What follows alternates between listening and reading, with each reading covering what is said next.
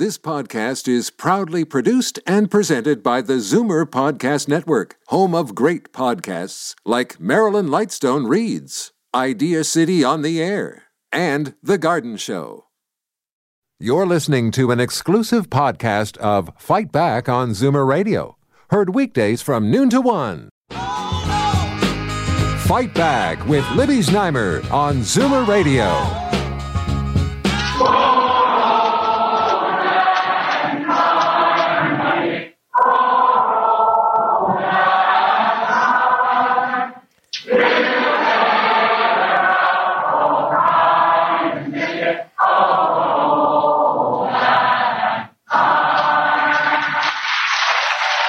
Okay, no, that is not from some fabulous New Year's party. That was the European Parliament singing.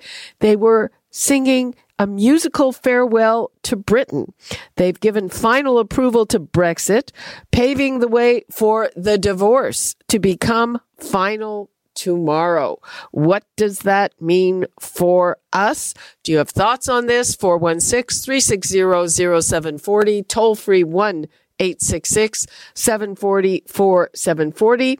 Right now, let's go to Michael Taube, who is a Tory media syndicated columnist and Washington Times contributor, and he was a speechwriter for former Prime Minister Stephen Harper. Hi, Michael. Hey, Libby, how are you? Fine, how are you? Very good, thank you. So this is a full 3 years after that vote to leave the European Union. Finally, it seems to be happening.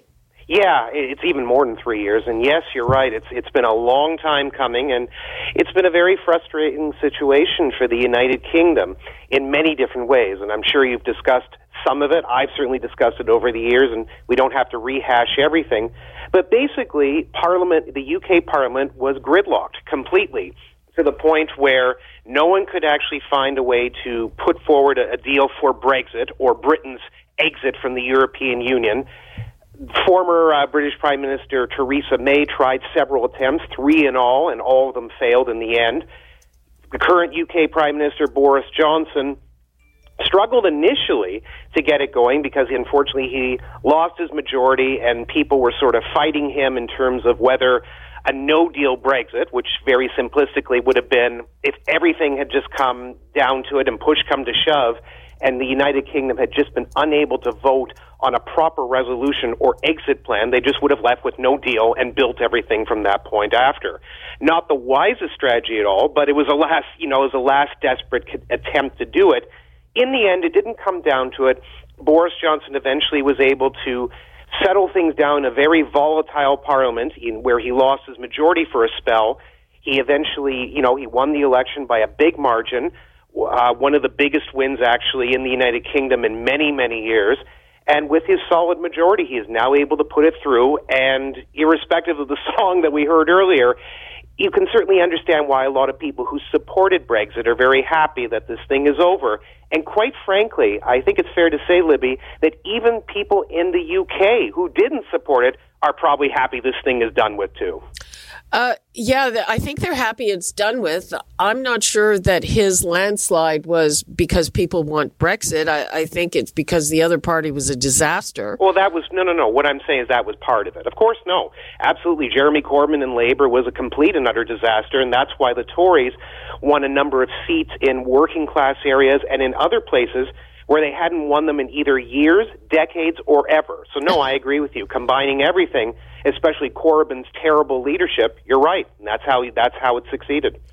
And there's always been this interesting, to me, divide, a generational divide, and older people want Brexit, but younger people don't. And the people in the European Parliament yesterday were saying, we'll be back, who knows? Well, I wouldn't count on it. Firstly, yeah, sure, never say never. I agree with you. But at the same time, the European Union has been very frustrated over this. They have provided a number of deadlines for the UK to leave, or specifically for Britain to leave. I think they're tired of it. This was actually the fourth or fifth one they put forward. I think they're very happy to see that on January 31st, this is all going to be over with.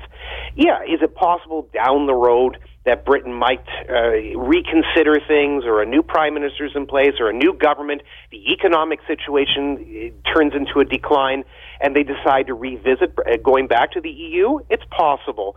But based on all the ill effects that have happened and all the problems and just the schematic that kept getting moved, or the goalposts that kept being moved down the field until it was finalized, my sense is probably this is going to be it. And to be fair, I think that the British economy is strong enough to succeed on its own. I think it is strong enough to make trade deals with many different countries and many different trading blocs, including, most interestingly, the EU itself.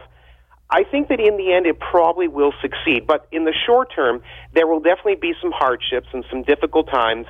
People will struggle. Countries will struggle. Issues such as Scotland and Northern Ireland are still obviously on the table and going to be problematic.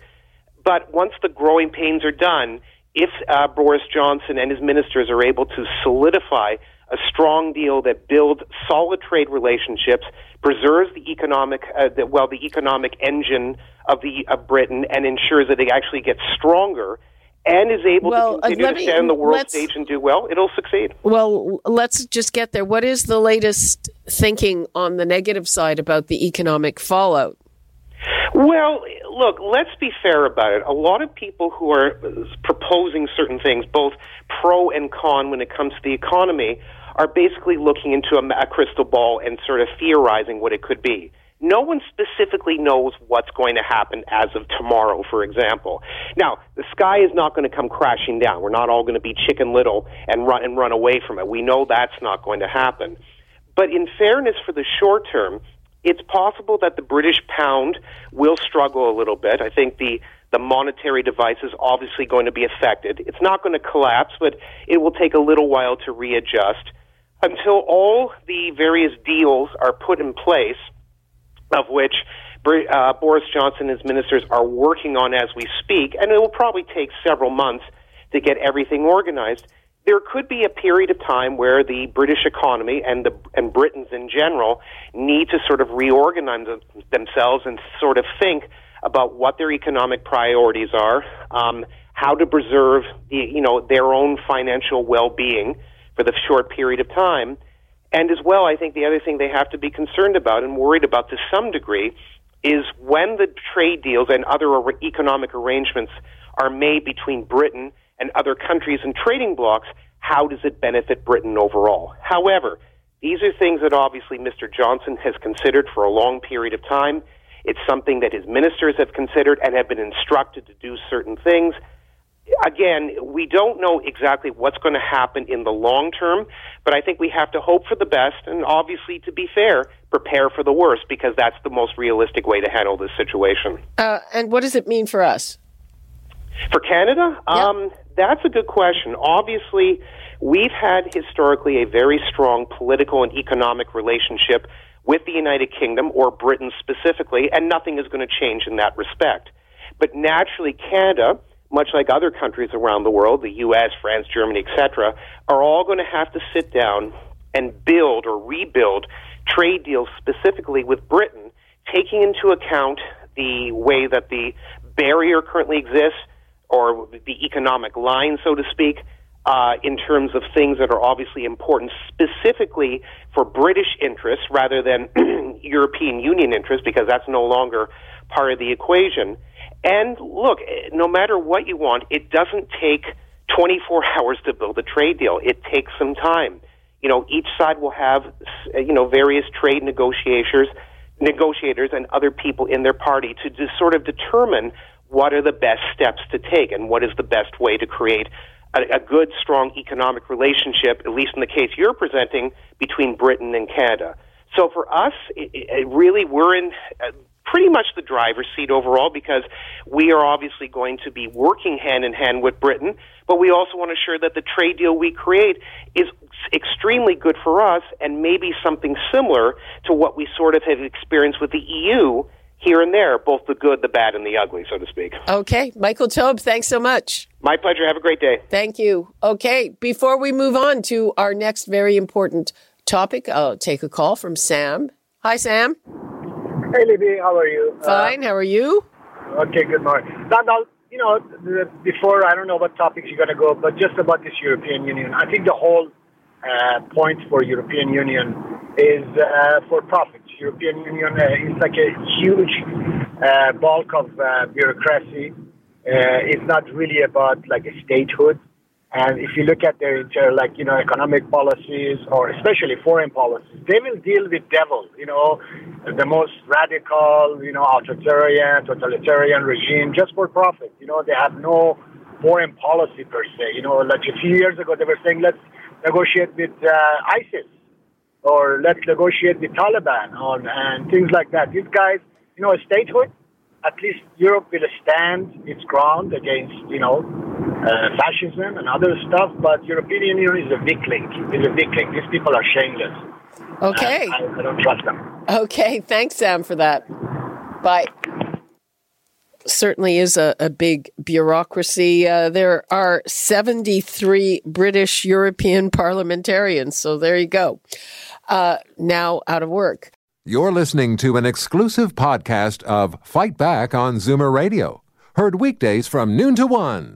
You're listening to an exclusive podcast of Fight Back on Zoomer Radio. Heard weekdays from noon to 1. You're listening to an exclusive podcast of Fight Back on Zoomer Radio. Heard weekdays from noon to 1. This podcast is proudly produced and presented by the Zoomer Podcast Network, home of great podcasts like Marilyn Lightstone Reads, Idea City on the Air, and The Garden Show.